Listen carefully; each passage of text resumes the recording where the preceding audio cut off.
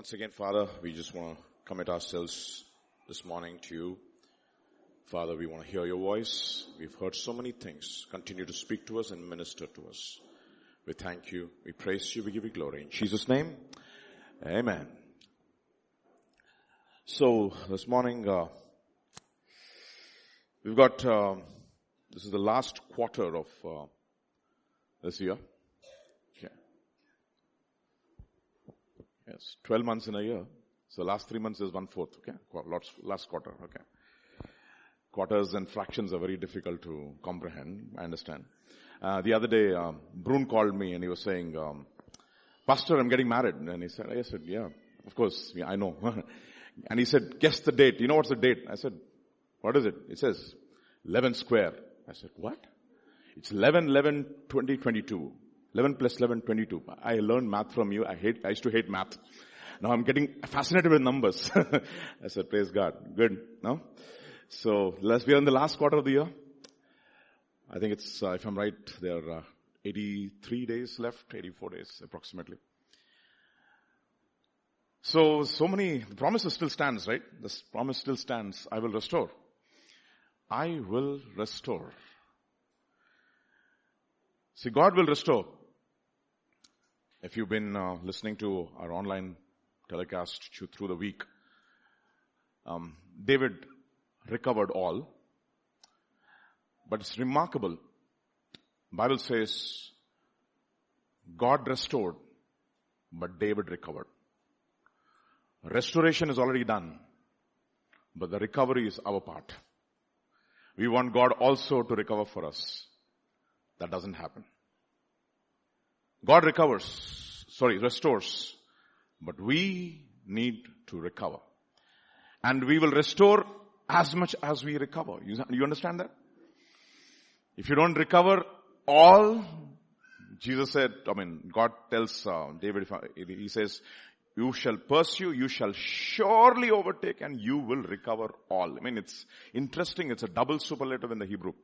He says, in pursuing, you will pursue. And in recovering, you will recover. It's remarkable, isn't it? In pursuing, you should pursue. And in recovering, you should recover. It's remarkable. That is what I thought is important for us to realize. God has given us a promise. But how much of the promise becomes a part of our life depends upon how much we recover. Look at different translations. Just to get a beautiful rendering or a spectrum of thought, if you will. I will repay. Remarkable. I will restore. I will repay. And that's what the NIV says. The ESV says, I will restore. The NLT says, I will give you back. Remarkable, isn't it? Another translation says, I will compensate for you. Right? I will compensate, I will repay, I will restore, I will pay you back. So many thoughts over here. I will make it up to you. Another translation, this is the NASB 1995. I will make it up to you. So, it's remarkable. This one word, I will restore, has so many renderings. But if you look at the root word, it comes from the Hebrew word salam, from which we get the word shalom, which is peace or completeness. And the fundamental thing that God wants to restore first, in the process of restoring all the others we have lost, the key on the foundation on which the recovery will happen in our lives, or the restoration will happen in our lives, is when we are restored back to our right relationship with God. There is no restoration without that. Shalom, peace, completeness. It's remarkable. The Bible says in Revelation chapter 3 to the church in Sardis, he says, you have a reputation that you are alive, but you are dead. And he says, I have not found your works complete before God. The problem with the pastor in Sardis is that he starts, but he never completes. He starts a process, but he never completes. Like Jesus said, no, this guy who starts off in this discipleship training program, and then halfway down the training program, he says, I can't do this, and he gives up. And he says it's like a half-constructed house, incomplete. And what happens? Everybody makes a mockery of it. How many of you, when you go past a house which is half constructed, you say, wow, what a beautiful construction. Do you ever, anytime say that? Okay. Nobody says that, right? Oh, I love this beauty. It looks so fantastic. No, you want, even if it's like at least outwardly it should look good for us to even get attracted to it. Right? So many people start, but they never finish.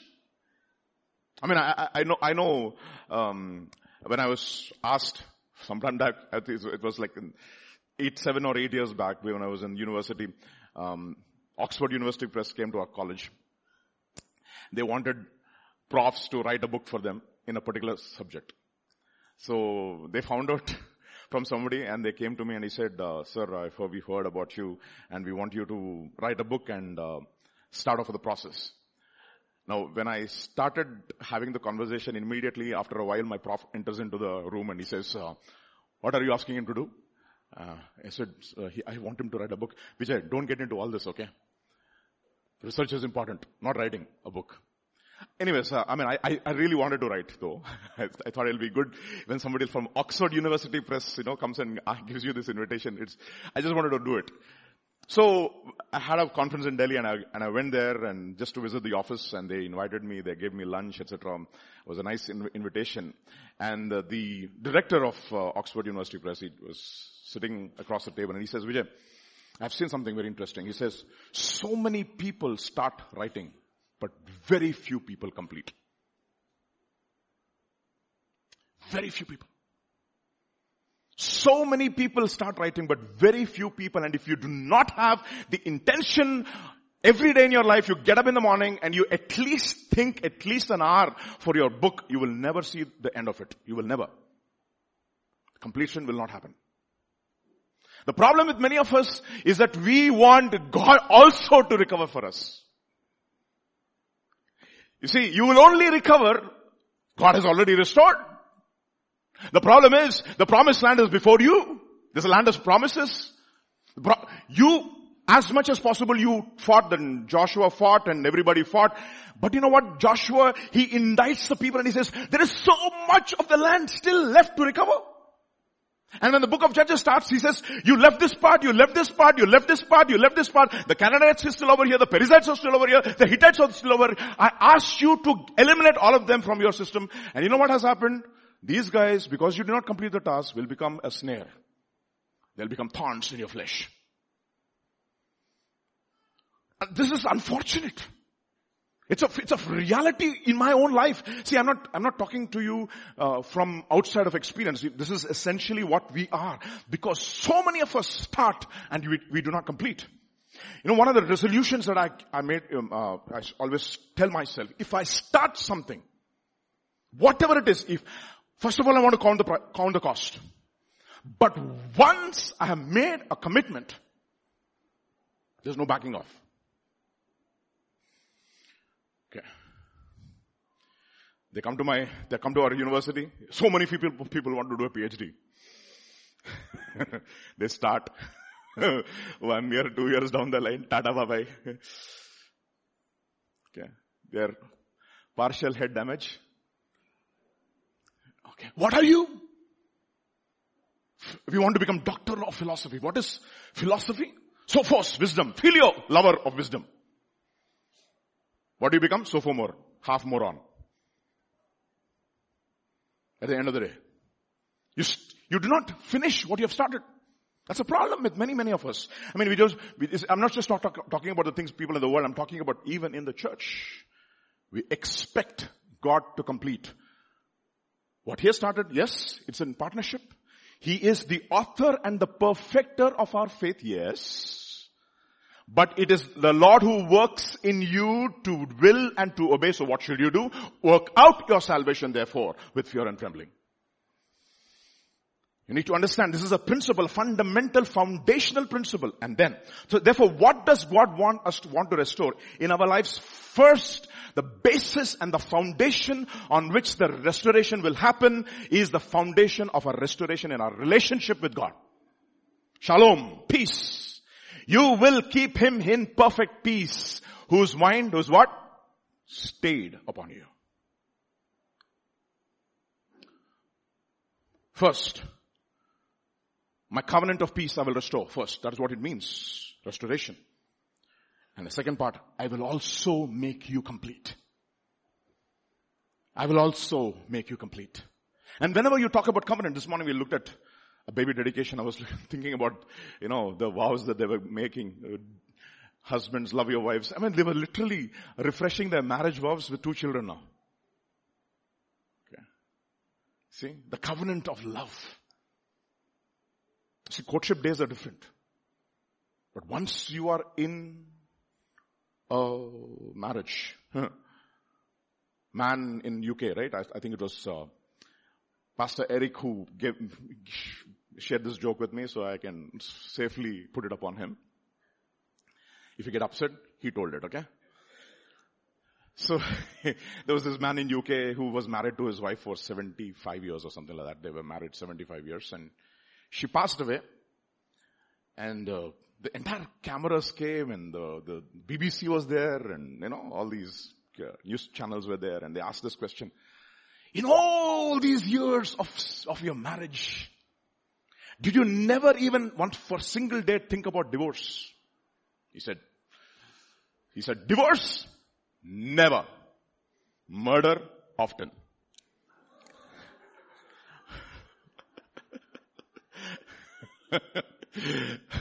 Divorce? Never. Murder? Often. But you need to understand something, no? When you enter into a marriage, it's death. When you have children, more death.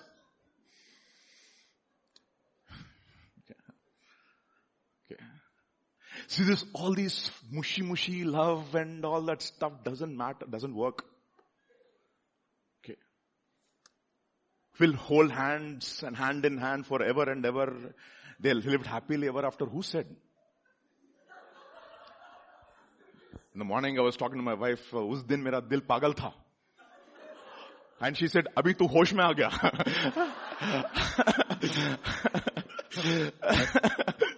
You see, I'm sorry, there's no subtitles. I'll ask Sammy to put the subtitles, okay? Because if I translate it, it'll lose the punch, okay?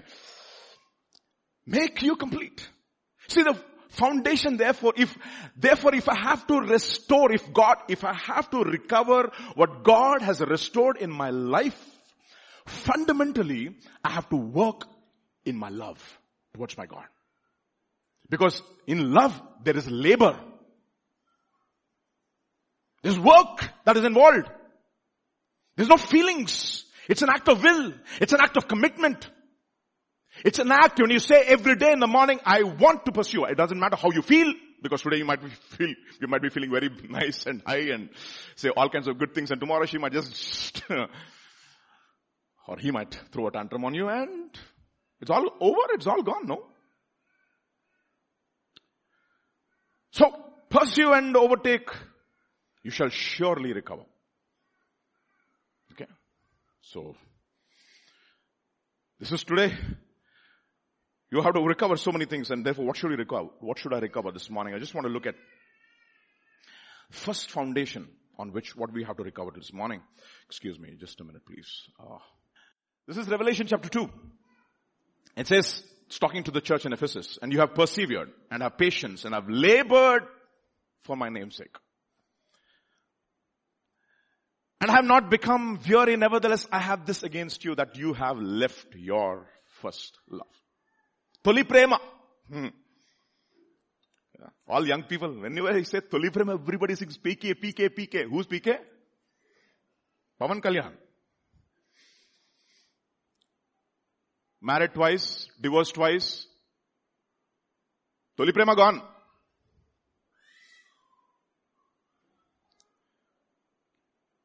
So he says, you have left your first love. See, and therefore, the foundation therefore for restoration is the restoration of your first love. The first thing, that is the foundation.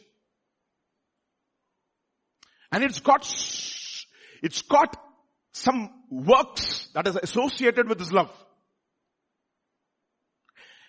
It's got a lot of passion, not necessarily emotion. What is passion? When your will is backed up by your emotion. That is passion.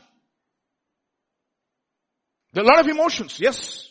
Anger is a tremendous emotion. But when your will is surrendered to God, and when you surrender your will to God and you lay down your thoughts to God, what happens? Your emotions back up your will, and that becomes passion, that becomes zeal. That is the reason it's talking about Phinehas. It says, Phinehas was zealous for God with my zeal. And then Paul talks about the Jews and he says, you know what? They have a zeal for God, but not according to knowledge. I bear them witness. They have a zeal. They have passion. But you know what? They have emotion, but they don't have real passion. It says when Jesus was driving the money changers out of the temple, it says, the zeal, the disciples remembered this verse, the zeal for the Lord's house consumed them. So there's passion. Passion, compassion, these are fired up words. We need to really come back to the meaning, the biblical meaning of words, to understand what God wants to communicate into our lives. And therefore he says, you lost your love, and therefore what should you do in order for you to come back to me? This is what you need to do. Remember, therefore, from where you have fallen. Remember the first love for God. Remember those days? When you had a smile on your face, when you had the assurance that your sins have been forgiven, when you're absolutely excited about going to church, and people looked at you and they said, you know what has happened to you? You didn't even have to say one word. Your very disposition was a witness, was a sakshi, was a testimony. Understand this? Therefore he says, go back and do the what? The works you did at first. The problem is, what has happened? So much of our love has been scattered by the things in this world. Look at what it says in 1 John chapter 2. Do not love the world or the things in the world. If anyone loves the world, the love of the Father is not there. And look at this. Everybody say, for everything. Everybody say. Do you believe that? For everything in the world. For everything in the world. Yesterday, Pastor was talking about the knowledge of good and evil. If Satan can't tempt you with evil, he will tempt you with what is good. Eyes open. Because they ate from the tree of the knowledge of what? Good and evil. I told you, right? So many people, very few. Because you have to persevere in love. And you have to work toward it. And what has happened? The things of this world come and start eating up your love. And by the time before you know it, it's all in shambles. Your love is gone. Look at what it says in 2 Timothy. 4 kinds of believers are there. How many kinds? First kind of people, they will resist the truth. They're metal workers. I didn't say that. 2 Timothy chapter 4 verse 14. Alexander the coppersmith did me much harm. The Lord repay him. Who is this fellow? So this is the final, this is the Tata letter of Apostle Paul. This is what we call as the farewell letter. And when he is passing away into glory, he remembers 4 kinds of people. One kind of people is Alexander the coppersmith, the metal worker. May the Lord repay him according to his works. Why? You also must beware of him, for he has what? Resisted our words. These are people who resist the words of God. Even in our church, we have, just because we are listening, it doesn't mean that you're not resisting. There could be Alexander Coppersmith right in your mind. What do? You resist. There's a satanic spirit which is empowering you to resist all the things. I don't like this. I don't agree with this. No. This is too much. This is too tough. Etc., etc. Look at what it says in 2 Timothy chapter 3. This word resist. This is essentially the work of the devil. Second Timothy chapter 3 and verse 8. Now as Jannes and Jambres, what did they do? They resisted Moses. What did they do? They resist Moses. So who are these kinds of people? These kinds of people are the people where the word of God falls on what we call as stony ground. And the birds of the air, that is Satan, comes and takes away the word. Why does Satan come and take away the word? Because the way they deal with the word. Look at what it says in Luke's Gospel chapter 8. In the parable of the sower, an incredible and a very interesting detail is given about the first kind of soil. Look at what it says in Luke's Gospel chapter 8. Verse 4. And when a great multitude came, etc. Verse 5, a sower went out to sow his seed, and as he sowed, some fell by the wayside, and it was, what happened to him? Trampled. Who trampled? You trampled first. Then the birds of the air came. Am I right? You see the order? It was trampled down, and then who came? The birds of the air came. Remember? Don't throw your pearls before swine, and don't give that which is holy to the dogs. Otherwise, what will they do? First they will trample it, and then they will bite you. That is the kind of people. Acts chapter 13. Look at what it says. Now when they had gone through the island of Paphos, they found a certain sorcerer, a false prophet, a Jew whose name was Bar-Jesus, who was with the proconsul Sergius Paulus, an intelligent man. This man called for Barnabas and Saul and sought to hear the word of God. Elymas the sorcerer, for so was his name, is translated withstood them. You see that? Resisted them. There are resistors. If it is not, I'll tell you, it's very interesting, no? You go this morning, you listen to a fired up sermon, you think that you're pumped up, you're fired up, your faith has been all those burning, those coals which were about to dwindle off in their fire has come back to flames. And then you go out and you discuss your problem with an expert. There's an expert, Elymas the sorcerer.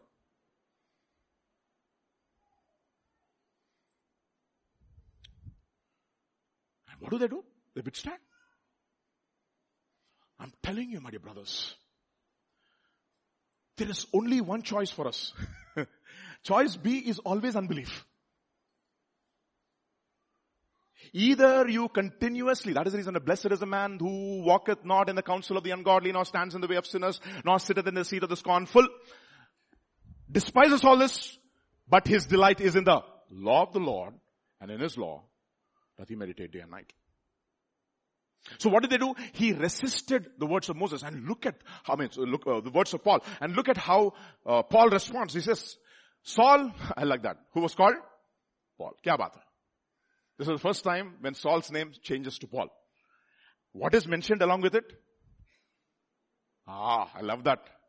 Being filled with the Holy Spirit, looked intently at him and said, oh, you full of deceit. Not deceit. All fraud, enemy of all righteousness, will you not cease to pervert the straight ways of the Lord? And he pronounced something very interesting. Then the proconsul believed when he saw what had been done, astonished at the teaching. So I tell you, there are many of us who are like Alexander the coppersmith. We resist the words. We don't want to hear. That is the reason that it says in Acts chapter 7, they resisted the Holy Spirit. You who are uncircumcised in heart and ears, you always do what? Resist the Holy Spirit. So the second kind of people. 2 Timothy chapter 4 verse 11. Get Mark and bring him with me, for he is useful for me in the ministry. Who's this person? You start well. But suddenly persecution came in the middle. Testing came in. You know what happens in Luke's Gospel chapter 8? The ones which fell on the rock, or those when they hear, receive the word with joy. But they do not have what? Depth. When testing comes, they fall away. Persecution comes. Mark said, sorry sir, I can't be here. Mummy is calling me. Marcos means defense. And then, another kind of guy. The third kind of people. Be diligent to come to me for, who's this? Demas has forsaken me. Alexander the coppersmith. Second type is what? Mark kind of people. Third, Demas. Who is Demas? Demas who worked with Paul. But look at what it says about Demas. Having what? Loved this present age. What has happened to Demas? The love of the Father was replaced by the love for this present age, and he forsook Paul and left. You know what Demas means? Very interesting word, huh? Demas means governor of the people. In other words, people's opinion matter. That is what Demas means. Who are these people? Now these are the ones who sow among thorns, the cares of this age, the deceitfulness of riches, and the desires for other things slowly come back. They're gone. And the fourth kind of people. Who's the fourth kind of people? Anybody knows? The fourth kind? Only, who's with me? Lucas. You know what Lucas means? The light giver. The witness. Everybody forsook me, but Lucas is there with me. Demas forsook me. Bring back Mark, he's there. Who's there? Until the end, Lucas was there. Dr. Luke.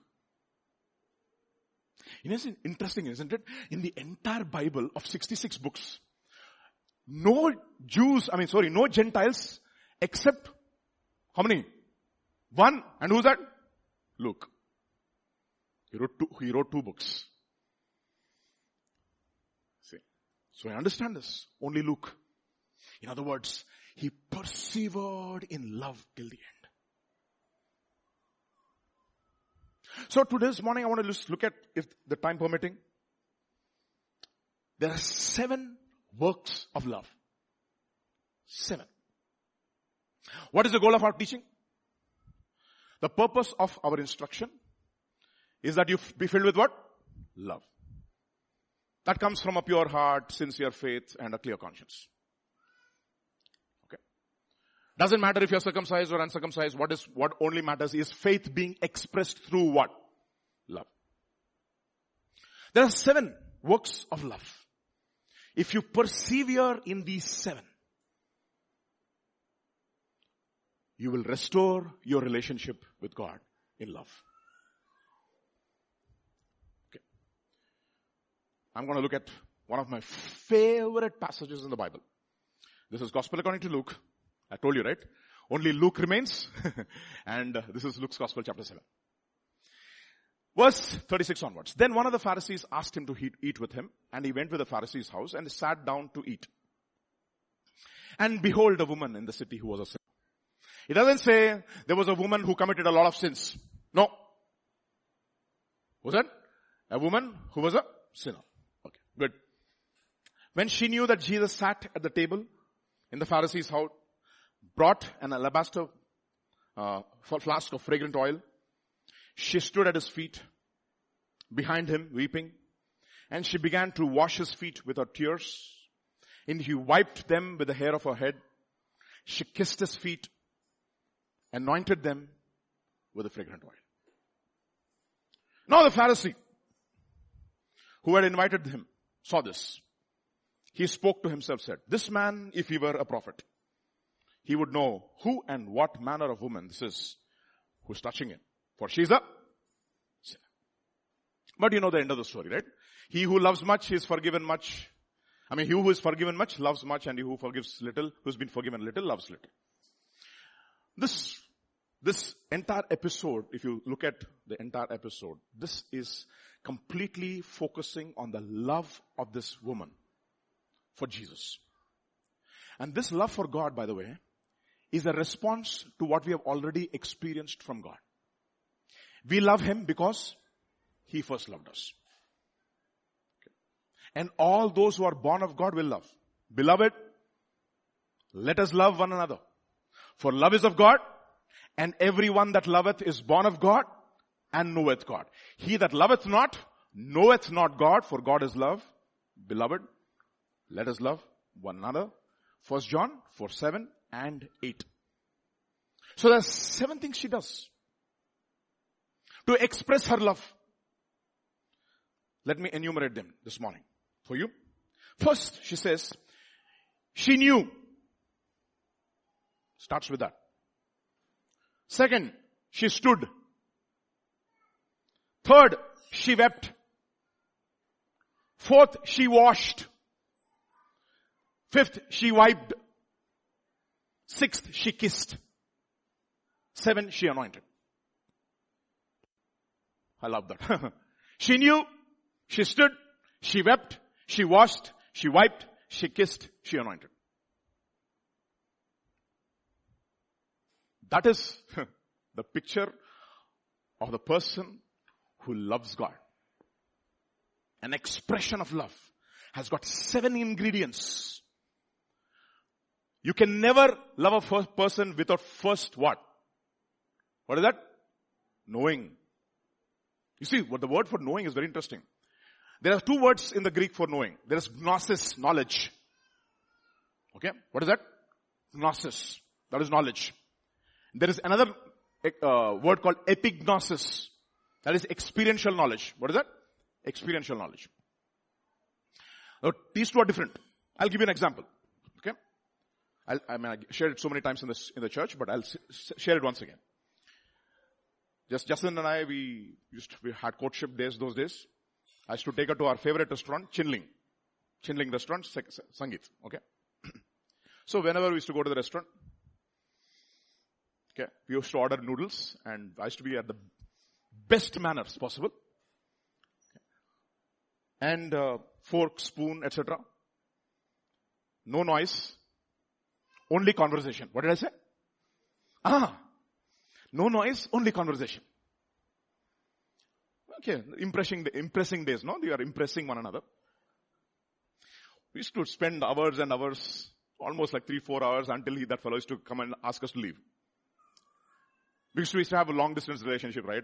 So we used to come back, and so I was in Kanpur, she was here, and then I went somewhere else, and long distance, so we wanted to spend as much time as possible, and then she thought, okay, Vijay, gnosis. What is that? Gnosis, because it's outside marriage, we are still knowing each other. Which is a fantastic, well-mannered guy, chivalrous, kind, he never allows me to spend my money, etc., etc., etc. That is gnosis. Now she got married to me now. After she got married to me, she knew about my financial condition.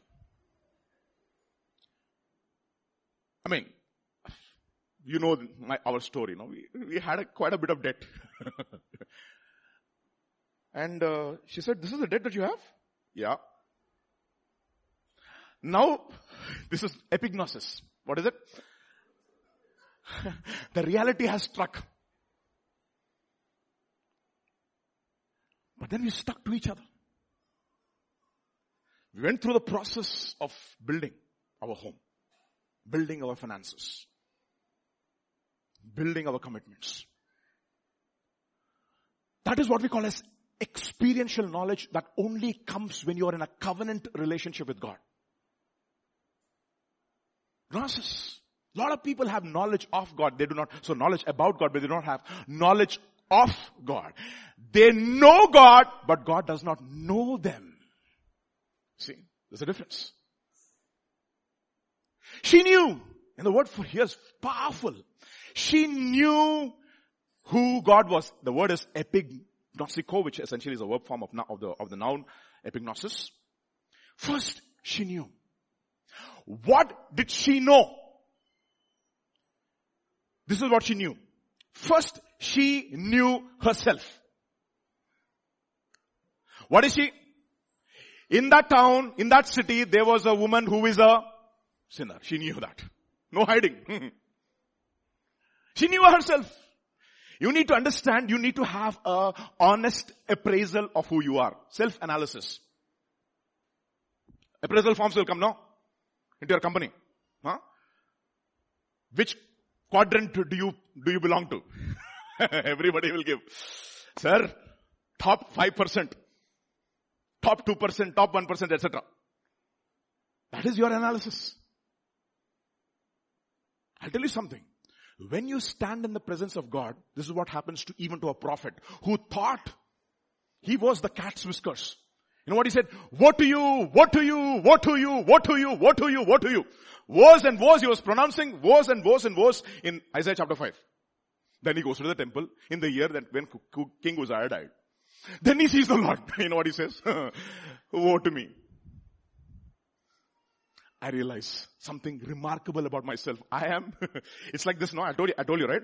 When a genius comes into your class, till then you are a class topper. Okay? You are getting 95 out of 100 and your professor is always saying, be like Vijay, be like Vijay, be like Vijay. And then comes the topper of toppers, the Olympiad guy. And then he shows off his skills and the professor is impressed. And what has happened? All your righteousness before him is like filthy rags now. He's solving equations in the air. I mean, I'm telling you, you have what we call as a personal quake. Earthquake in your heart. Standards already raised. So what did she know? She knew about herself. That is the reason why we have to have an honest appraisal. If we claim to be without sin, we deceive ourselves, my dear brothers. Do you have an honest appraisal about yourself? Deliverance is for the desperate. DD. And the point here is, she not only had an honest appraisal of herself, she also knew how bankrupt she was. She knew her, what? Debt. Credit. With interest. You know? Credit card companies. Take money, take money, take money. You can give personal loan at what interest, Baba? 33.13%. EMI looks very small. But for the rest of your life, you're paying it. That is the reason why in US and all, it's called mortgage. You know what mortgage means? Mortgage gauge, death trap. In other words, till the day you die, you will still be paying. She knew herself. She knew her incapacity to fulfill the gap between God and man. She knew her debt. She knew her debt. You need to have this very important. You need to understand it is impossible. Look at what it says in Luke's Gospel chapter 7. There was a creditor who had two debtors, 100 denarii and the other 200 denarii. And they had what? How much? Nothing. What is their bank balance? Sometimes negative also. HDFC and all, they'll give you negative also because you have not been maintaining, minimum balance. What is that? Minus 254 rupees. What is minus 254? That means you put money, gone.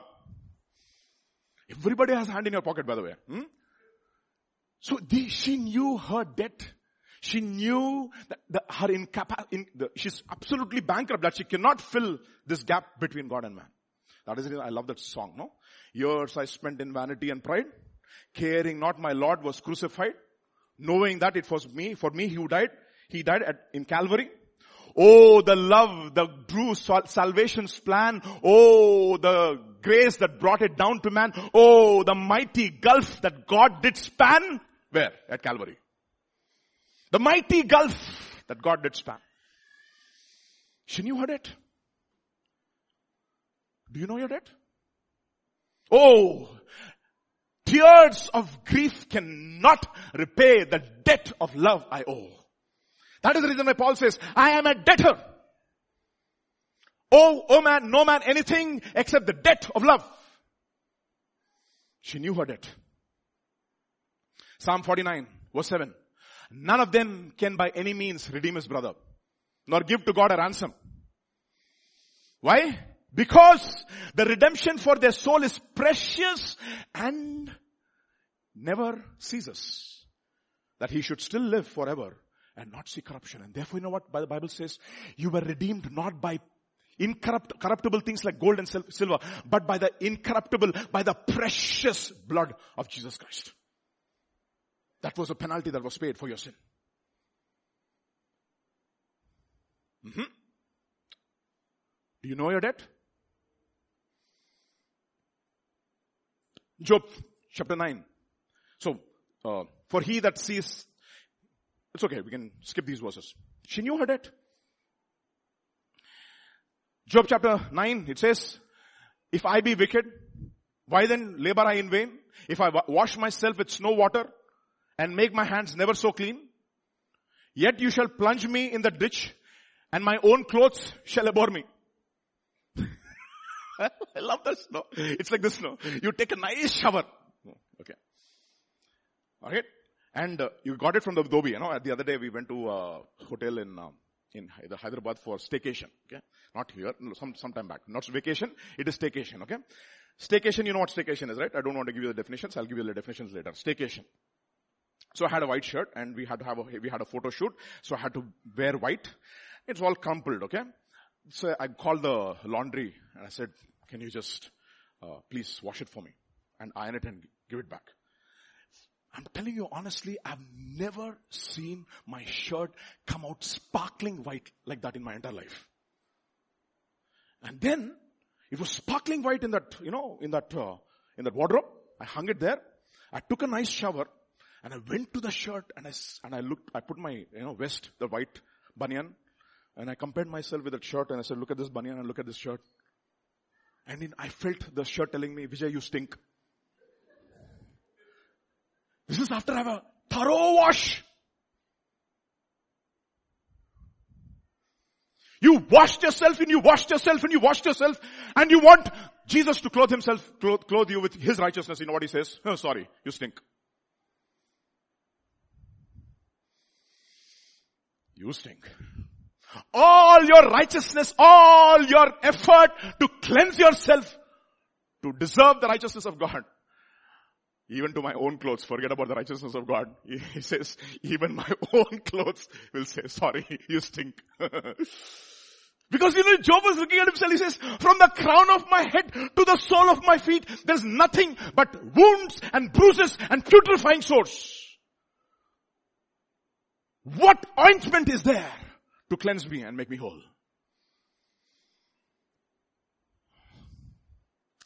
Understand this? It's impossible.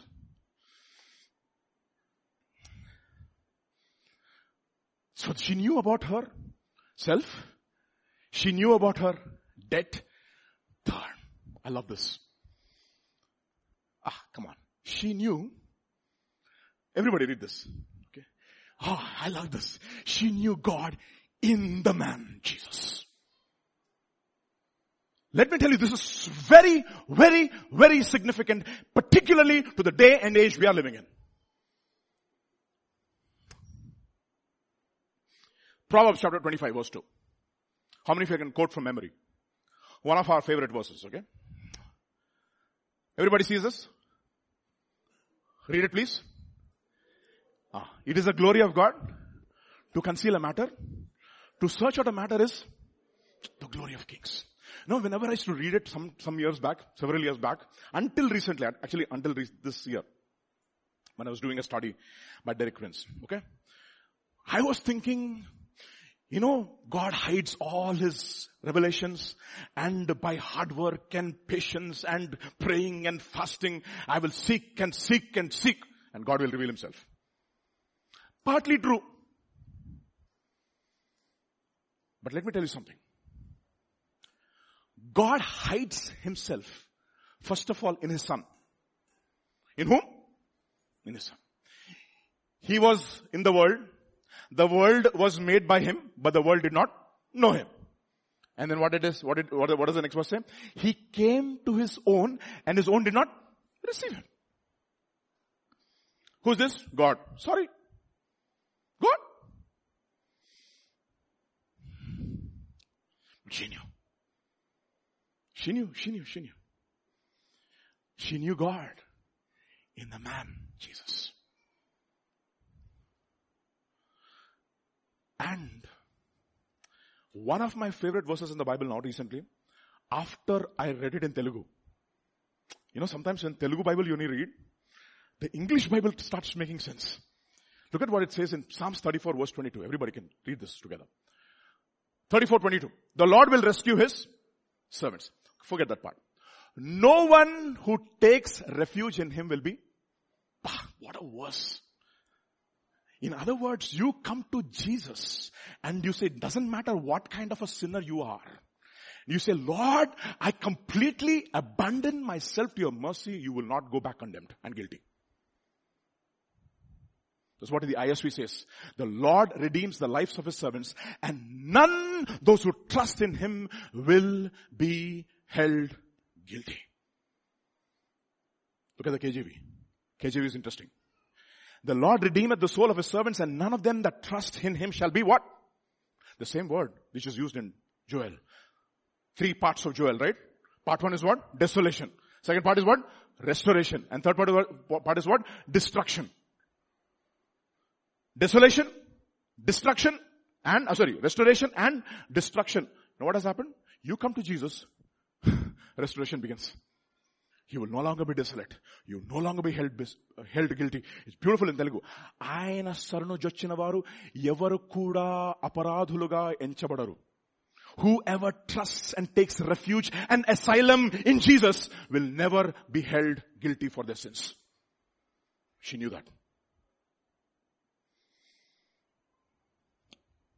Okay. Second, let me tell you the principle. For there is one God, and there is what? One mediator between God and man. Who? The man, Christ Jesus. She had this revelation. Who gave himself a ransom for all to be testified in due time. So what is the application for us? God hides himself in flesh. Remember? Veiled in flesh, the Godhead see. Kya baat hai? Did you ever listen to those lyrics? Veiled in flesh, the Godhead see. Hail the incarnate deity. Pleased as man to men with dwell. Jesus, our Emmanuel. Hark the herald angels sing. Glory to the newborn King. Veiled in flesh, the Godhead see. Do you see? Okay. Jesus is gone. He's in heaven. How do we see now? Second part. God not only hides himself in Jesus, he hid himself in Jesus, of course.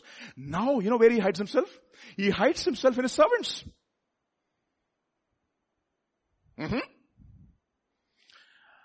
Second Chronicles chapter 20 verse 20. So they rose early in the morning and went out into the wilderness of Tekoa. And as they went out, Jehoshaphat stood and said, Hear me, O Judah, and you inhabitants of Jerusalem. Believe in the Lord your God. You will be established. The second part. Believe in his prophets, and you will prosper. Let me tell you something.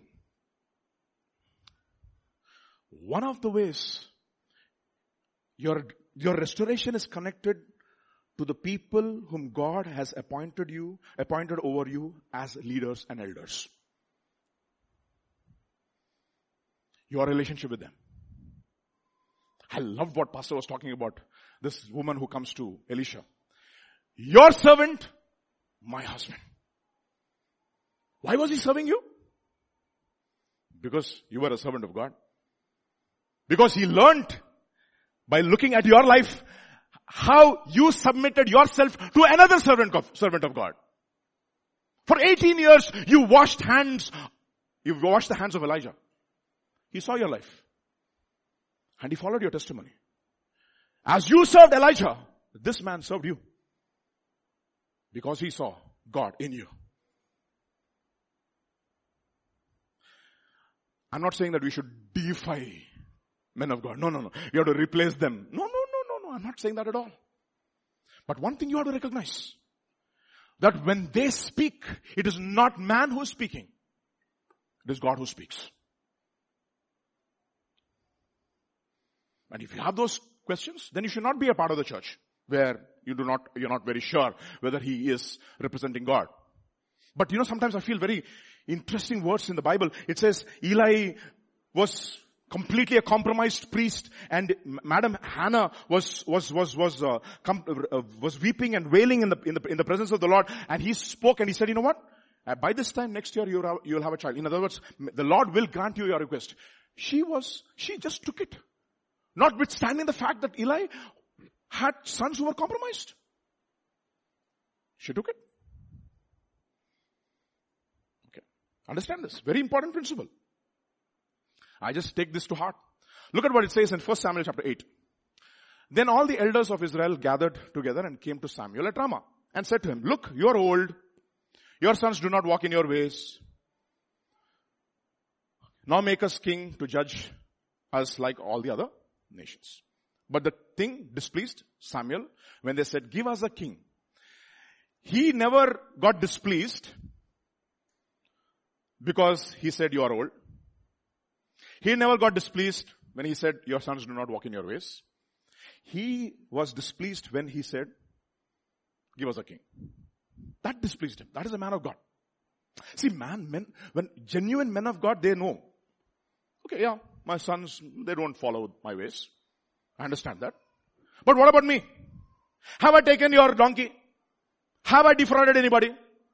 Have I arm twisted anybody? Have I manipulated anybody? No. Look at what it says. Next verse. Then the Lord said to Samuel, heed the voice of the people and all that they say to you. For they have not rejected you. Whom did they reject? In rejecting you as a prophet, whom did they reject? They rejected me. See? Let me tell you something. God hides himself in his servants. God hides himself, his words in a Telugu accent. If you look at the accent and say, what is he talking? You will miss the words of God.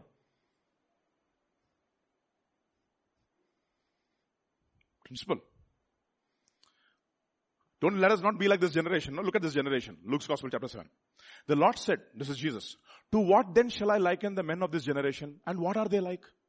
They are like children sitting in the marketplace and calling to one another saying, we played the flute to you and you did not dance. We mourned to you and you did not mourn or weep. For John the Baptist came neither eating bread nor drinking wine, and you said he has a demon.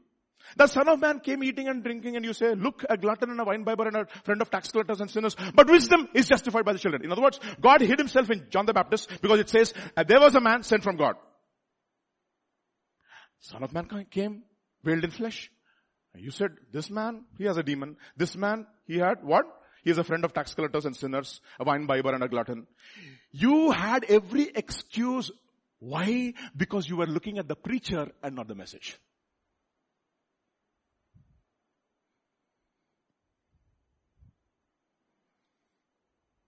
Understand that?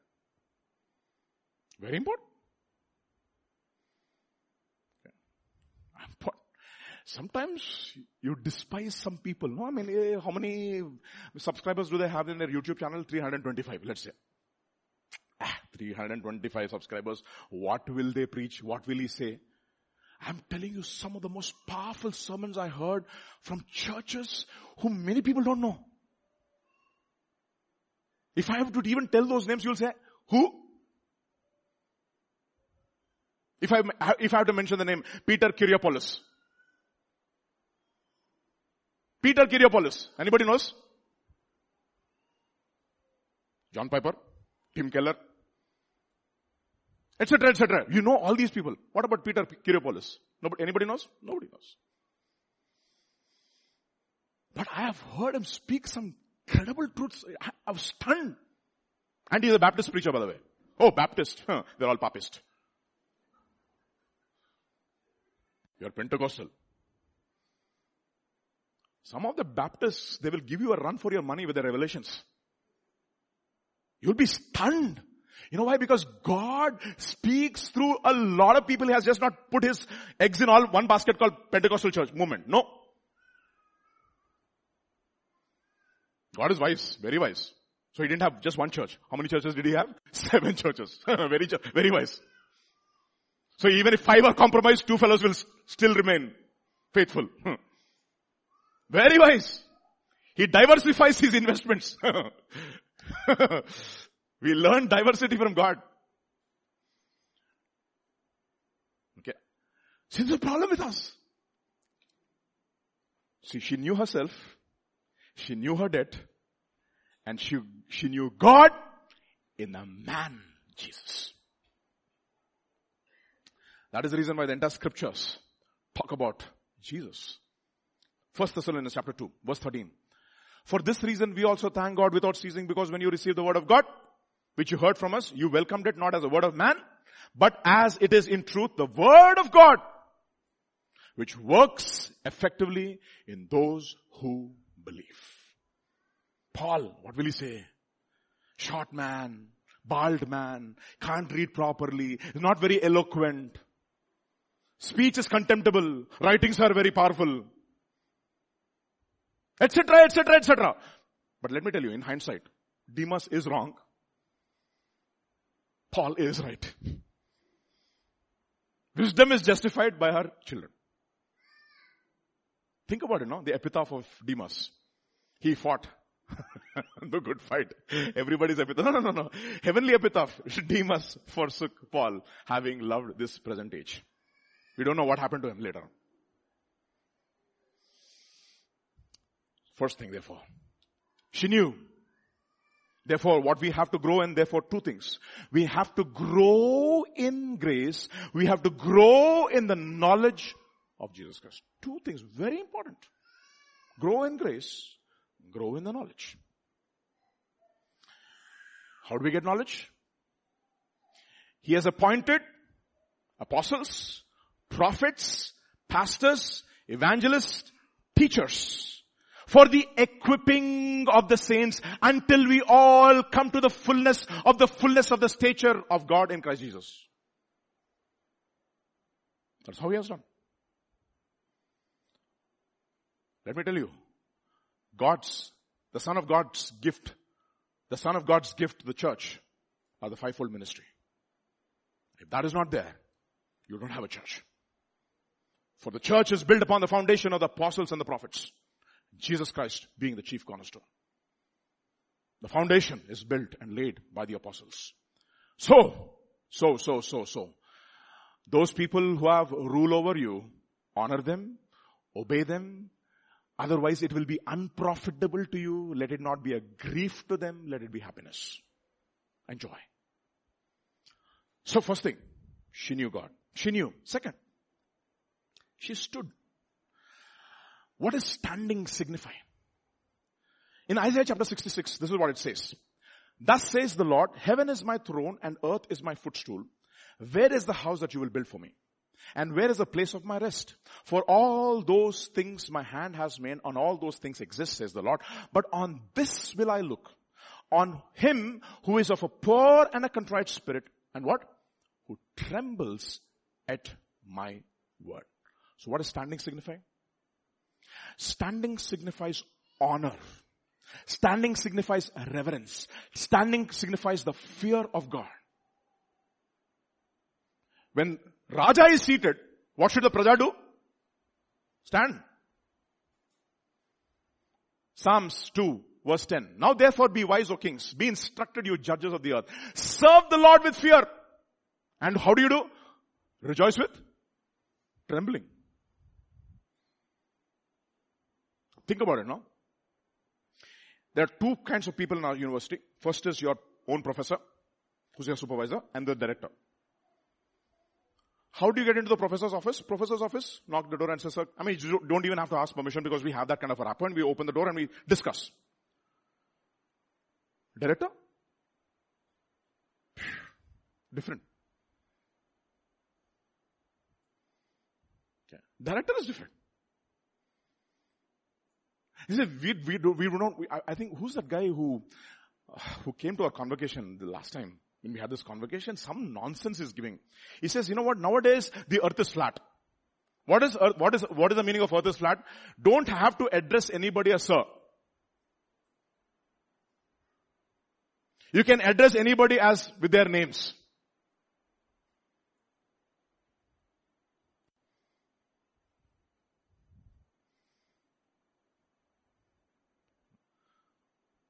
That is not, think about all this culture that we had. One of my favorite entrepreneurs, whether you like him or not, for me is Narayan Murthy. Okay. Once upon a time, founder of Infosys. When he started the IT company, there was a decorum. If you did not have a tie, the security guard used to just send him back. Only one day in a week you are allowed to have casual wear. And that too, casual wear also had very important, restrictions. And then what happened? Sikka came. Who came? Sikka. Vishal Sikka, thank you. Vishal Sikka, lot of money. Okay. So Narendra Modi, tongue in cheek, when he was taking over Infosys, he said, I wonder whether you will get a lot of money to the company or you will cost a lot of money to the company. Okay. So what is Vishal Sikka's idea? No, what is this old-fashioned way of coming to school? Coming to Infosys. This is not college anymore. And people started dressing any which way. You know what happened to the company after that? Sikka is gone. And now they're wanting to ask him to come back and hold on to Infosys again. Why? The old school. You should see these people, they had vision. He was the first entrepreneur who started what we call as compassionate capitalism. You know what he used to say? I am a CEO of the company. I deserve to have this much, but you know what I will do? I will become austere. I will not take all the profits to myself, but I'm going to share my profits with the company. Even his wife used to travel economy class. Those were the people who had values. Who had values, my dear brother. Who had reverence. Who had reverence for authority. Unfortunately, we are losing it. You see, that is the reason why church is different. It's a different place altogether. I'm not saying that we should have Ativinayam, Durta Lakshanam. Ativinayam means you're trying to please, and I'm not saying you should become sycophants. Okay? Not sycophants. I'm talking about honor. That is the reason the Bible says you should give honor to whom honor is due. Look at what it says. By the way, this is all an expression of love. See, there is no genuine love without genuine honor. There is no genuine love without genuine knowledge of the person. That if there is no honor in a marriage, there is no love. Wives have to honor their husbands. Bible also says that husbands have to give due honor to the wives as a weaker vessel. There is an honor. Honor is there. There's mutual honor. There is mutual giving of honor to one another and respect. Pastor was talking about honor this morning. Do you really give reverence for God in your home? See, when anybody walks into your home, they should sense the presence of God. You know why? Because God is honored in this home. That is the reason why He stays. Not just because it's a pastor's home. I'm just talking about my home, by the way. Okay, what if it's a pastor's home? What if he doesn't honor God? What if his family doesn't honor God? See? Look at what it says in Proverbs chapter 13. Verse 11 onwards. There is a generation that curses its father and does not bless its mother. There's no honor. What does the Bible say? What does it say? Everybody say, children, honor your father and mother. Everybody say the children, especially children. Honor. You're not full of conviction. Say, honor your father and mother. Say that. It is the first commandment with a promise. What is the first commandment with a promise? What is the promise? That you will live long. In other words, you will not die before your time. And if you don't want to die before your time, honor your father and mother.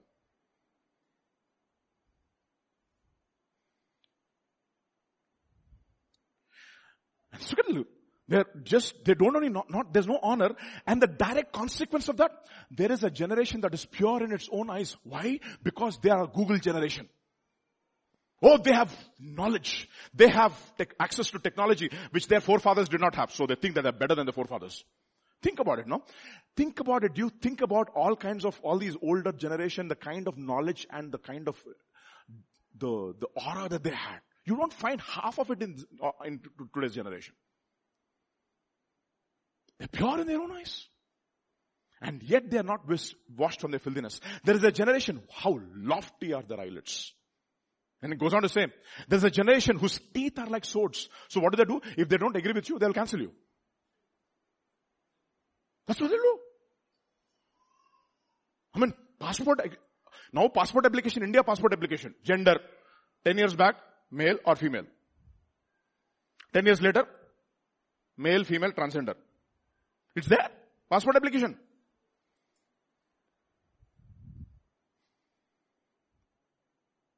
Trans. Is there honor? In love, there is honor. You want to restore your relationship with God, restore honor in your home. Honor for God. Honor for the principles of God. Honor for relationship that God values and authenticates. Psalm 33 verse 8, let all the earth fear the Lord and let all the inhabitants of the world, what? Stand in awe of Him. It's a principle. First thing, she knew. Second, she stood. Third, she wept. You see, this is logical. You look at the honor that you're supposed to give to this man. Look at the Creator. Look at what He has done for you. And look at the way you dishonored Him. Look at Him. Look at your life. What should be the natural response? Wept. You know what this is called? That is, if that is trembling at God's word, this is, I will dwell in the high and the holy place with him who has a contrite and a humble spirit. There, I will dwell with the person who trembles at my word. Here, I will dwell with people who mourn at their sin. A lot of people weep. Children weep. Okay? In a house, they weep. They cry. Long time back, I told my daughters, tears are precious. Very precious. If you're crying, let there be a genuine reason for your tears. I'm not saying, okay, something happened, you fell and naturally tears will come. I'm not talking about that. Root jate hai na tum log. You sulk and start tearing up. I told my daughters, I said, you know what? Whenever you're crying, let there be a reason. If there is no reason, because you decided already to cry, I will give a reason to cry. Yeah, because I don't want your tears to become a waste. You know, a lot of people are moved with tears. She was crying. So what? He was weeping. So what? Esau wept. God said, reprobate. Saul wept. Oh, David, my son, you are so righteous. You are more righteous than me. And then he went after him. Tears mean nothing. It's all drama.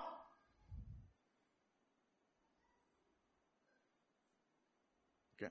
Especially women, because, I'm very careful, okay? I know.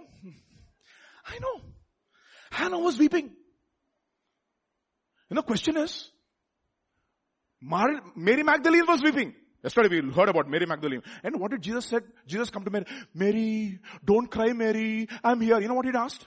Woman, why are you weeping? I want to know.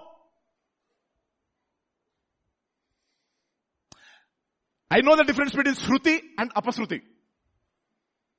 Shruti means in tune. And Apashruti means out of tune. And sometimes when you're trying to sing a song, and especially when the children are learning a song from me, I'm giving them a key, and then they start off in another pitch, and I'm making a face like this. I'm trying to pull them to that pitch. And so Jesus comes and says, okay, song is there, but why? Look at this. Psalm 6 verse 8. Everybody see? Depart from me, all you workers of iniquity, for the Lord has what? Heard. What? The voice of my weeping. He just did not hear my weeping. Hagar was crying. The Bible is very interesting. I'll never forget that, no? God saw Hagar and he heard the boys cry. Who was crying? The boy's cry, God heard, not Hagar's cry. Why are you weeping? I'm telling you, no, we waste tears uselessly. Can your tears, God can say, testify about your tears?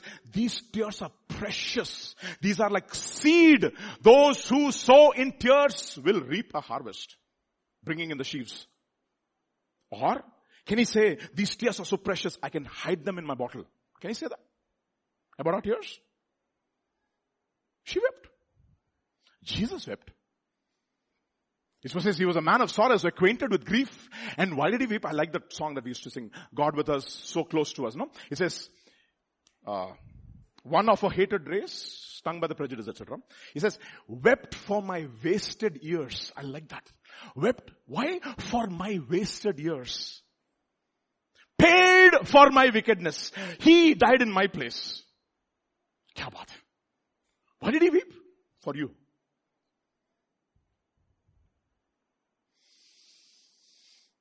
Luke's Gospel chapter 22. I love this. One of my favorite places.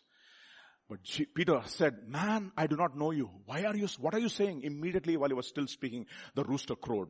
And the Lord turned and looked at Peter. I love that. The Lord turned and looked at Peter. Then Peter remembered the word of the Lord, how he said to him, before the rooster crows, you will deny me 3 times. So Peter went out and wept bitterly. I love that. Bitterly. You know what we call that? We call that godly sorrow. You're totally overawed by the kindness of God. Look at what it says. Romans chapter 2 verse 4. Not knowing that is the goodness of God that leads you to what?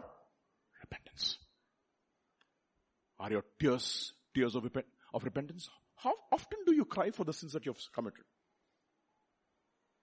How often do you cry for your misfortune? There's a difference. 2 Corinthians chapter 7 verse 10. For godly sorrow produces repentance. You know these verses very well. Hebrews chapter 7. It says in Hebrews chapter 7, verse 7 onwards, who in the days of his flesh, when he offered up prayers and supplications with vehement cries and tears. This is Jesus. And he was accepted. Why? Because of his godly fear. Vehement cries and tears. Look at what it says about Nehemiah. When I heard these words, that I sat down and wept for my sin and for the sins of my people. So she wept. Fourth one. After that, what did she do? She washed his feet with her tears. You know what that is? Twofold. While she was washing his feet with her tears. If you look at this entire episode, the eyes are on Jesus only. She is not even looking at the Pharisee. She is not looking at all the people who came to the wedding, to the feast. Her eyes were completely fixed on Jesus, and she was looking at the feet of Jesus. Concentration on the feet. She washed. What does weeping mean? Confession and receiving of forgiveness. What does washing mean? John's Gospel chapter 13 verse 12. So when he had washed their feet, taken his garments and sat down again, he said to them, do you know what I have done to you? You call me teacher and Lord, and you well say, so I am. If then your Lord and teacher have washed your feet, you also have to what? Wash one another's feet. What does that mean? 1 Peter chapter 4. But the end of all things is at hand. Therefore be serious and watchful in your prayers. And above all things, have fervent love for one another. For what does love do? Love covers a multitude of sins. You know what washing signifies now? She was washing the feet of Jesus. What is washing signify? You know what washing signifies? I'm just, not only I receive my forgiveness, I also am willing to forgive everybody who has wronged me. I'm not going to raise one finger at anybody. I take complete responsibility for my sin. And I'm willing to forgive everybody who has wronged me. That is washing. So she washed. So, how do you wash? Love will what? Cover. Love will cover. Just like the way God covered your sins, what should you do? Cover other sins. So one of the things that I don't like, when you have disputes in Christendom, you don't have to expose it to the entire world. It's a family matter. I'm not saying that we should hush it, and we should not condemn or not condemn. We should not judge the action. No, I'm not talking about that. See, it's a very important lesson that we have to learn. See, in your life, in your walk with the Lord, one of the things that you need to understand experientially, you will see that in your own life. If you want to receive mercy from God, show mercy. Understand this. Very important principle. And to whom should you show mercy? You should show mercy to people who are weak. Because you have the power to affect their lives. Servant doesn't come for a few days to your home. So what do? Cut her salary. You know what God will do? He will also cut. I don't know. Number of days, I don't know. That's exactly what happened to Shimei, right? Shimei, I know what you did to my father. Okay? I know what you did to my father. Stay in Jerusalem. What does it mean? Stay in my forgiveness. I'm extending mercy. The moment and the day you get out of this umbrella of mercy, gone. You will be responsible for your own life. 3 years. Stays. And what happens? After 3 years, servants run away. If servants run away, what does it mean? See, you should understand this very important principle. Bible says in the book of Deuteronomy chapter 15, it says, bond servants there'll be servants in your home. You know what? When a bond servant wants to leave, you know what you should do? 7 years you should give them a release. And you should plentifully bless them. Because of him, the Lord prospered you. But when he leaves, he says, Master, I don't want to leave you. I want to be your servant for life. Then you take his ear and pierce it. In other words, be so kind to your employees, so that they will find it very difficult to leave. Think about it, no? Christians, I'm not talking about unbelievers. Oh my goodness, I'm telling you, we have a kirana shop in our neighborhood. There's one worker that he works in his dukan. And he is waiting for the day to escape. Because he tortures him. Waiting for the day to escape. And whenever he comes to my house, giving his stuff, and he says, "Kya bolu saab? Kya bolu? Abhi tak paisa na diya saab. Kya bolu saab? Har samay dante rehta saab. Kya bolu saab? Anap shanap galiya deta rehta saab." He keeps on tormenting me. He uses the choicest of language against me. What am I supposed to do? I want to run away from this fellow. So what happens to Shimei? 3 fellows run away. So what does he do? You know what happened? You cut his salary. When he comes back, you know what Solomon says? I cut your life. Because you cut his life.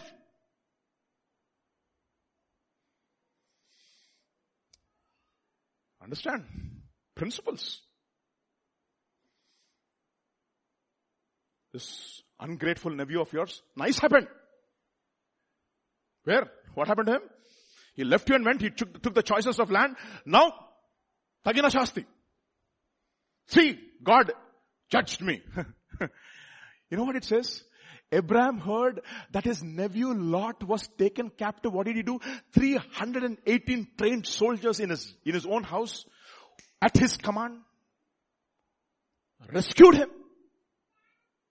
In the process what he was doing, look at what it says in James chapter 5. Brethren, if any one of you wanders from the truth, oh my brother, he wandered away from the truth, and someone turns him back, you know what he does?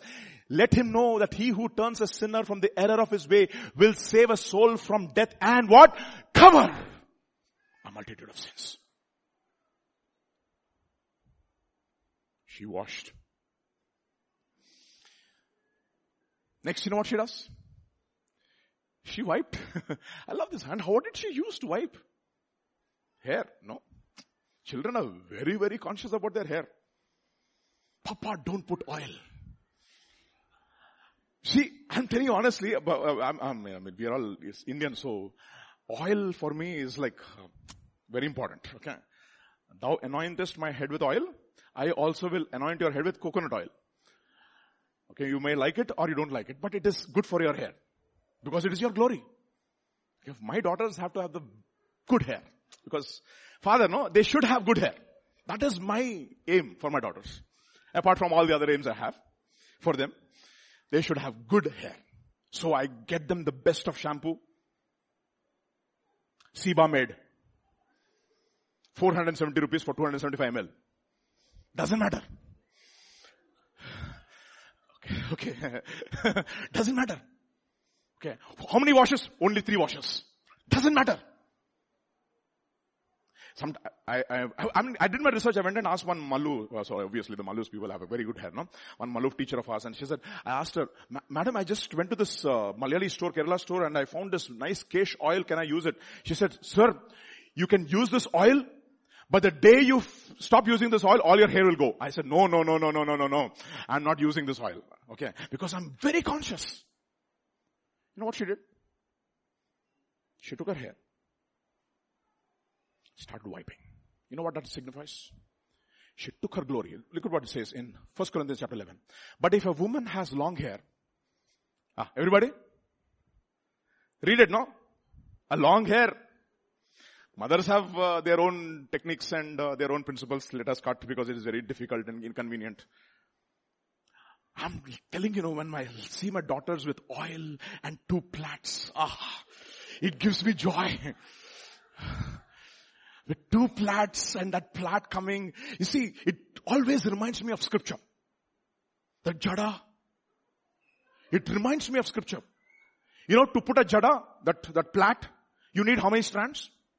3. But how many strands are visible? 3. The revelation.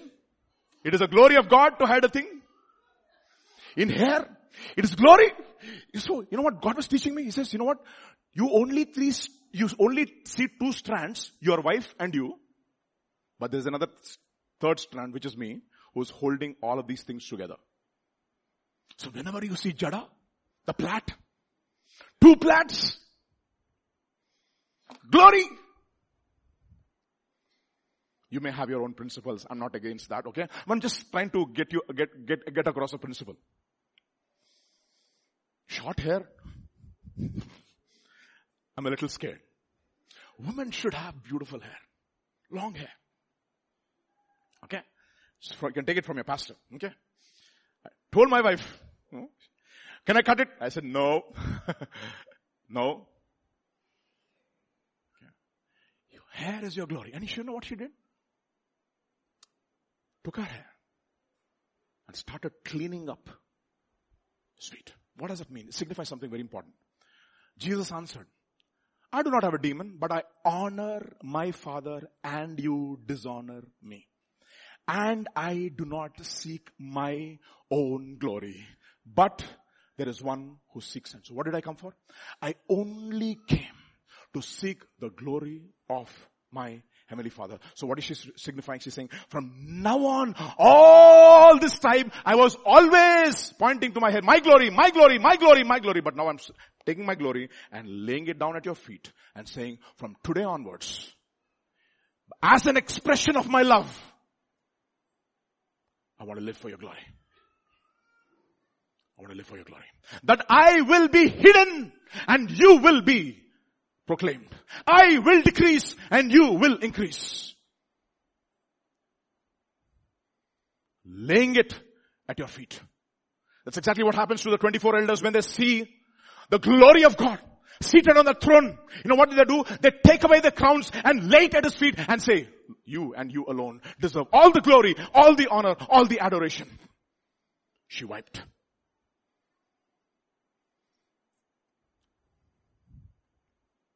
John chapter 7 verse 16 and 17 and 18.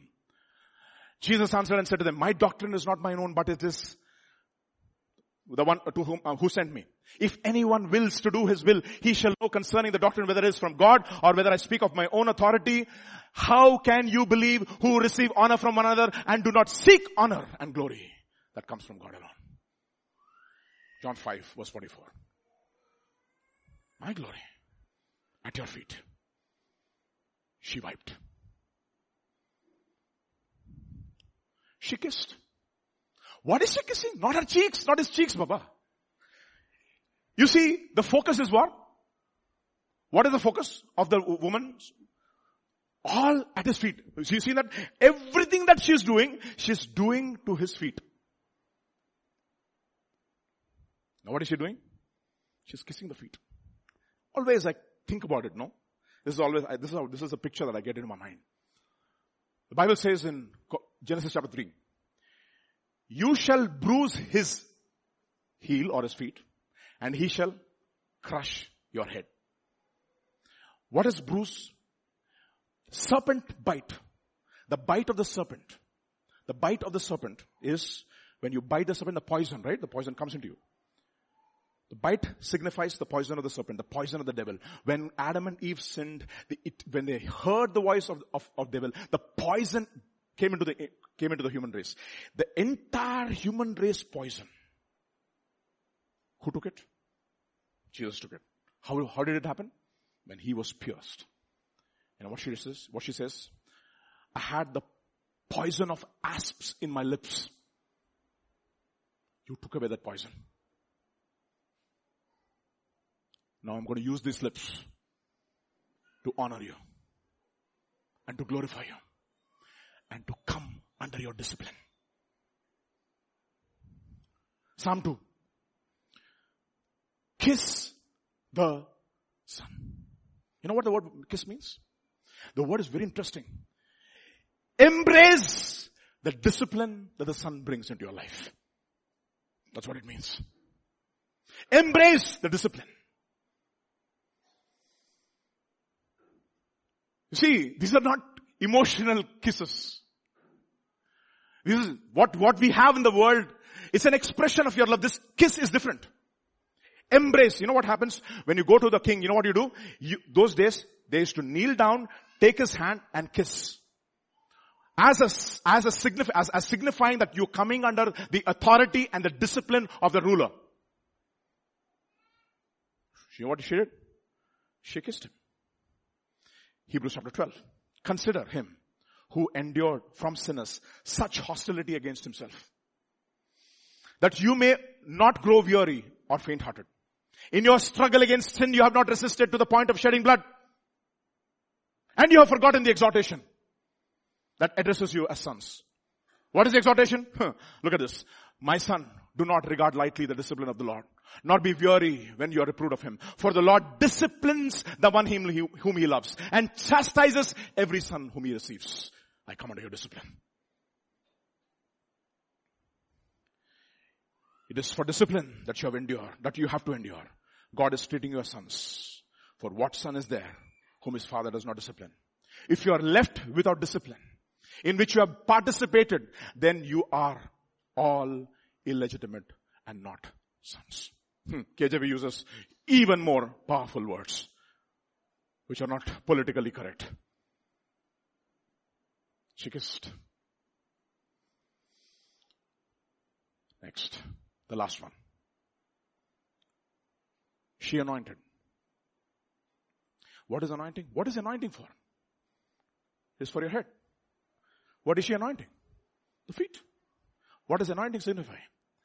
Romans chapter 12. I appeal to you therefore, brothers, by the mercies of God, to present your bodies as a living sacrifice, holy and acceptable to God, which is your spiritual worship. So what did she do? She's giving her very best, the alabaster flask of oil. She's giving her very best and says, you know what? You deserve my best. I'm giving my entire life to you. Pouring it out. Not holding anything back. First thing. Surrender. Then, do not be conformed to this world, but be transformed by the renewing of your mind. In other words, my ways will be directed by the way you walked. Look at what it says in 1 John chapter 2. My little children, I am writing these things to you so that you may not sin. But if anyone sins, we have an advocate with the Father, Jesus Christ the righteous. He is the propitiation for our sins, and not for us only, but for the sins of the entire world. But the next verse will say, and by this we know we have come to know him, if we keep his commandments. Whoever says, I know him, but does not keep his commandments, is a liar, and the truth is not in him. Therefore, but whoever keeps his word, in him truly the love of God is perfected. By this we may know that we are in him.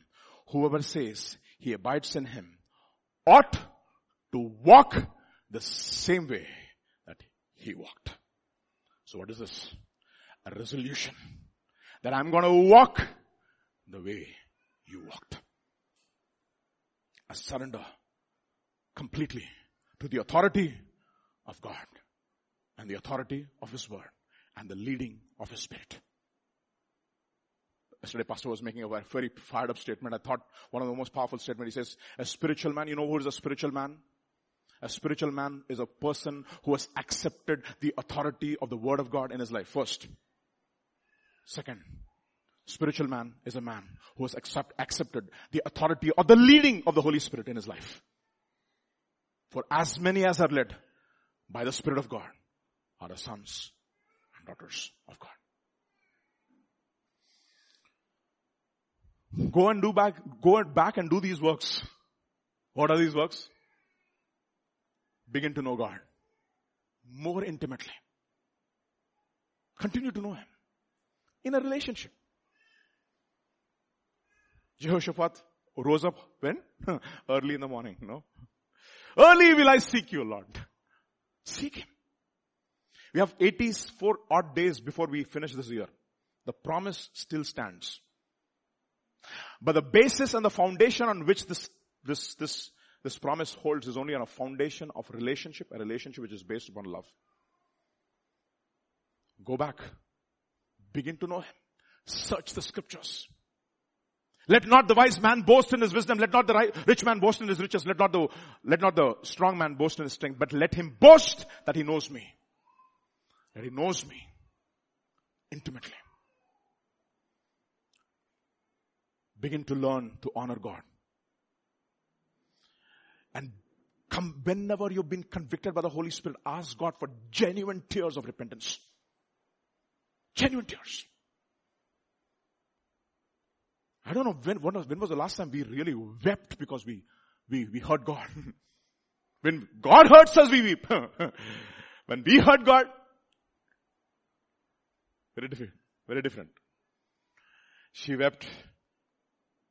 She washed. She not only accepted his forgiveness, but she resolved to cover other people's sins as well. She wiped. She gave and her entire glory. And she said, I'm not going to live for my glory anymore. I'm going to live for your glory and your glory alone. She kissed. She said, you know what? I'm going to come under your discipline and I'm going to embrace your discipline in my life. And she anointed.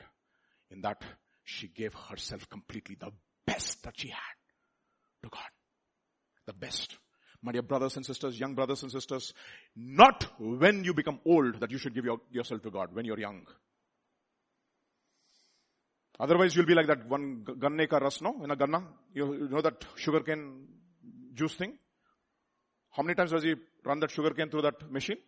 Once, twice, thrice, 4 times, 5 times, until he is absolutely sure there is no juice left. Many Christians are like that. You're absolutely sure, oh Lord, only little juice is left. And then you say, Lord, take my life.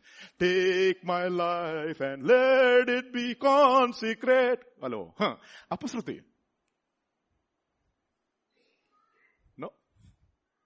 Now, when you're young,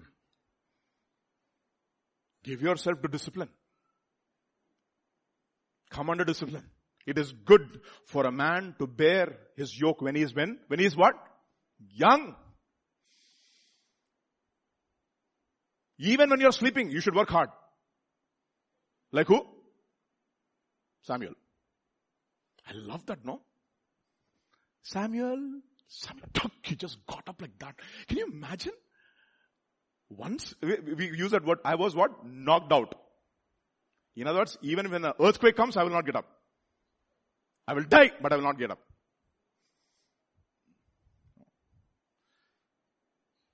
Remember those days, no? My parents knocked and they went to my uncle's house and they stayed the whole night there and they came back the next day morning. Because that Kumbhakaran is sleeping inside.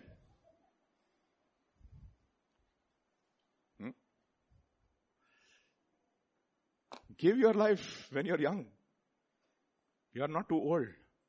You give your life to God now. You will see the wonders. That's the reason why I think it was in Joshua chapter 3. Sanctify yourself. From today onwards, what is God going to do? The Lord is going to do what? Wonders among you. That's exactly what happens to this lady. You gave me no kiss. But this woman did not cease to kiss my feet. You did not anoint my head with oil, but this woman anointed my feet with fragrant oil. Therefore I say to you, her sins which are many are forgiven. For she loved much. But to whom little is forgiven, the same loves little. And look at what he says. And he said to her, your sins are forgiven. Who's saying this, Baba? God of this universe has given you a certificate. Certificate, not guilty. Take that and run. This morning, just shall we all stand up in the presence of the Lord? 83 more days left. And the promise still holds. I will what? Restore. I will give back. I will pay back. I will recompense. I will do everything. But do one thing. Restore your relationship with me. Because that is in your hands. Work on your love. Work on your love. Do not forget that. Absolutely important. Let's pray. Father, we just want to thank you, Father, for this morning. You've been speaking to us in so many different ways, in different contexts. This morning, we commit ourselves once again to you, O Lord, all of us. We want to resolve this morning, the second Sunday of October. In the light of all that we have heard in all these months, and in the light of the promise that you have given to us this year, in the last quarter of this year, we will still finish the work that you have ordained for us this year. And embrace and experience the promise in the fullness that you want us to experience it in, O Lord. To that end, I pray that you bless each one of us. That we will resolve to do the works that we did at first. The labor of love. Enable us, Lord Jesus. Burn our hearts with a fresh passion this morning. Grant us grace that we will truly seek you with all of our heart. And your word says, when we seek you, we will find you. Because you said in your word, if any man comes to me, in no way I will cast him out. And therefore we come to you. Because whoever takes refuge in you will not go back condemned. For there is therefore now no condemnation for those who are in Christ Jesus. And I pray, Father, for this morning that all of us will experience your love, will experience your forgiveness, and we will do the works that we did at first. And we will restore our relationship back to you. Whatever it takes. To that end I pray that you would bless us. We thank you, we praise you, we give you glory. For in Jesus' mighty name we pray. And all God's children said amen. May the grace of our Lord Jesus Christ, the love of the Father, and the fellowship of the Holy Spirit rest and abide with each one of us. Amen, amen, amen. Have wonderful fellowship with one another. And don't forget the 7 things. Amen. Keep that in your mind.